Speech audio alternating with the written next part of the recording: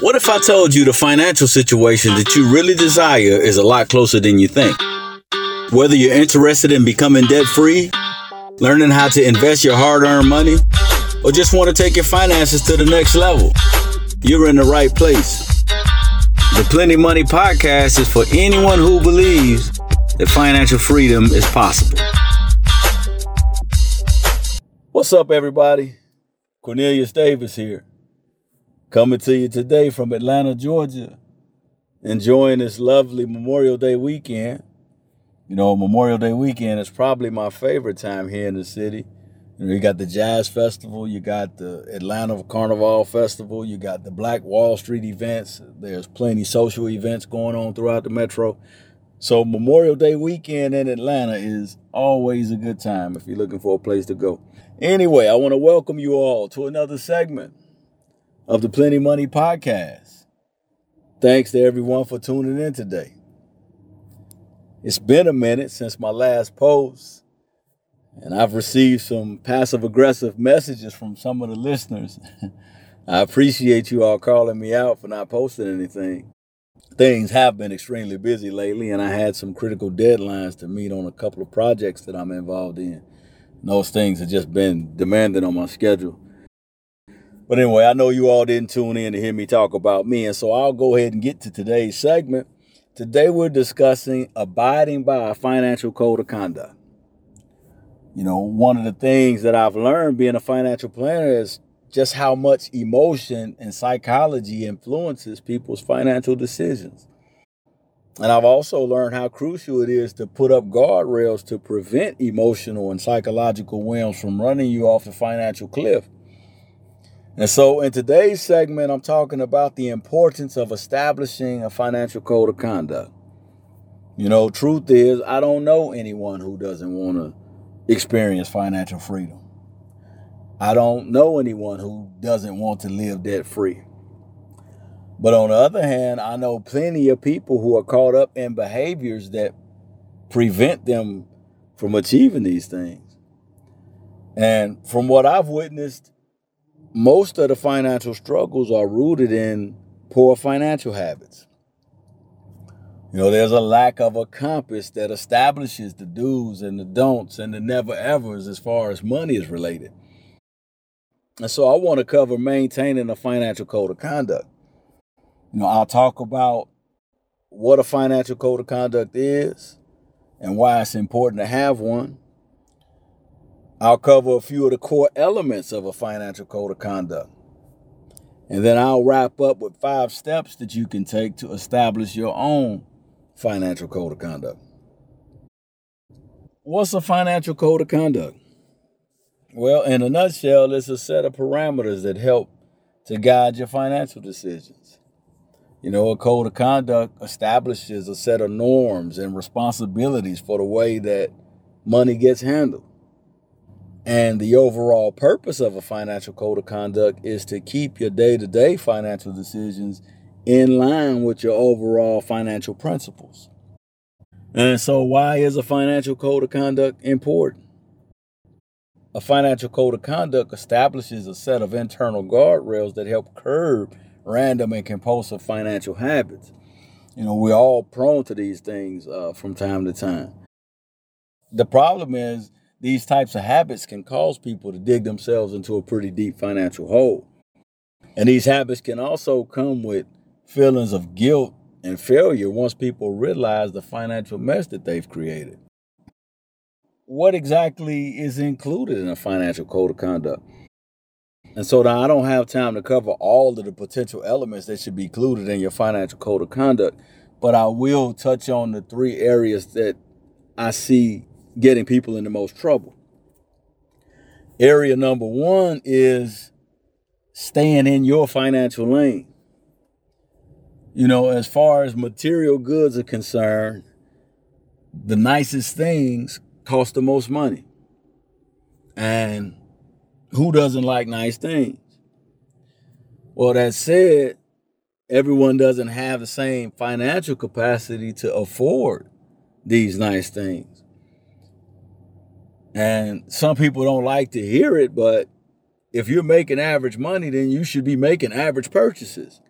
However, I realize that credit approvals make it possible for people to do more than they probably should, and it allows people to overextend themselves and live beyond their means. And this is a trap that any one of us could get caught in. Recently, I was visiting the city where a friend of mine from high school currently lives. Before the trip, I reached out to him to let him know that I would be in town. And he said, "Oh, yeah, cool. Just let me know where you're staying, and I'll swing by and pick you up, take you out so you can check out the city." And so when he came by, I noticed that he was driving a $150,000 vehicle. Now, for the money that he earns, that vehicle was perfectly appropriate for him. But for me, on the other hand, that particular vehicle was outside of my financial lane. But the very first thought I had when I saw it was, I want one. And so, could I have acted on that impulse and went out and got one? Sure. Did I go buy one? No. And I didn't go buy one because, number one, that vehicle was outside of my financial lane, and I'm not ashamed to admit that. Number two, it would have violated my financial principle of paying cash for the vehicles that I drive. And so staying in your financial lane is a crucial part of your financial code of conduct. Regardless to how much you like something you see, and regardless to how hard you work every day, and regardless to the fact that we only live once, or any other justification that people come up with to justify poor financial decisions. Number two, guarding against compulsive urges to spend. And this one gets into the psychological and emotional piece that I mentioned earlier. Compulsive spending habits is sabotaging a lot of people's financial situation. Whether that's constant shopping, whether it's eating out too much, whether it's spending money because you're depressed, or just simply having to have everything you see. A financial code of conduct can help address some of these issues. I know people who pay off large credit card balances and then swear that they'll never, ever run the credit card up again, only to turn around and let their compulsive habits put them right back in that same predicament. And compulsive urges to spend is a tricky one because it's not purely a money management issue. There's some personal things going on beneath the surface. Poor financial choices just happen to be part of the fallout. And so a financial code of conduct can help you recognize when these destructive habits are causing you to make decisions that are contrary to the way you want to behave with your money. Area number three is making sure you're maximizing your money. Money is a resource, and I know it can be difficult to see it that way sometimes, given how fast it goes, especially right about now when it costs a small fortune just to fill up your tank and fill up your fridge. But at the end of the day, your money is indeed a resource to you. Whether you use some of it to increase your earning potential, or whether you use part of it to invest for your future. Your money is part of your resources, and maintaining a financial code of conduct is a way to help you maximize your resources. And a financial code of conduct reinforces principles like carrying credit card balances and paying 20+% interest isn't okay for me. Or paying my bills late, getting slapped with late fees and taking hits on my credit report isn't okay for me. Or not saving any of the money I work so hard to earn isn't okay for me. Or not owning any appreciating assets is not okay for me. And so I want to wrap up by sharing 5 steps that you can take to establish your own financial code of conduct. Number 1, lay out your core financial principles.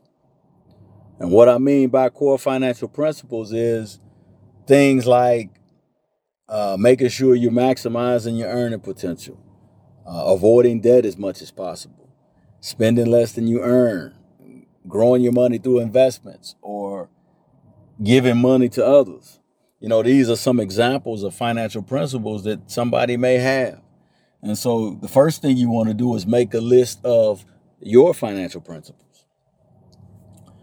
Number 2, you want to make a list of financial behaviors that are in harmony with those financial principles. Number 3, You want to make a list of behaviors that are in conflict with those financial principles. And then number 4, once you create your list of financial principles, you want to put that list side by side with your monthly budget to see how well your financial choices line up with your financial principles. And then number 5, last but not least, you want to commit to behaving in ways that are in harmony with your overall financial principles. And that's all I have today. I hope you got something useful from this segment. If you have questions about anything I shared, you can reach out to me at contact@CorneliusDavisJr.com. As always, I thank you all for tuning in and enjoy the rest of your week. When it comes to taking your finances to the next level, surrounding yourself with like-minded people provides a tremendous boost.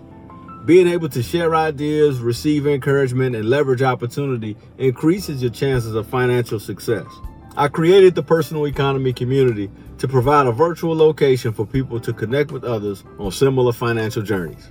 If you're interested in improving your finances in any way, the Personal Economy Community is the place you want to be. That's personaleconomy.com. Personal, ECONOME.com.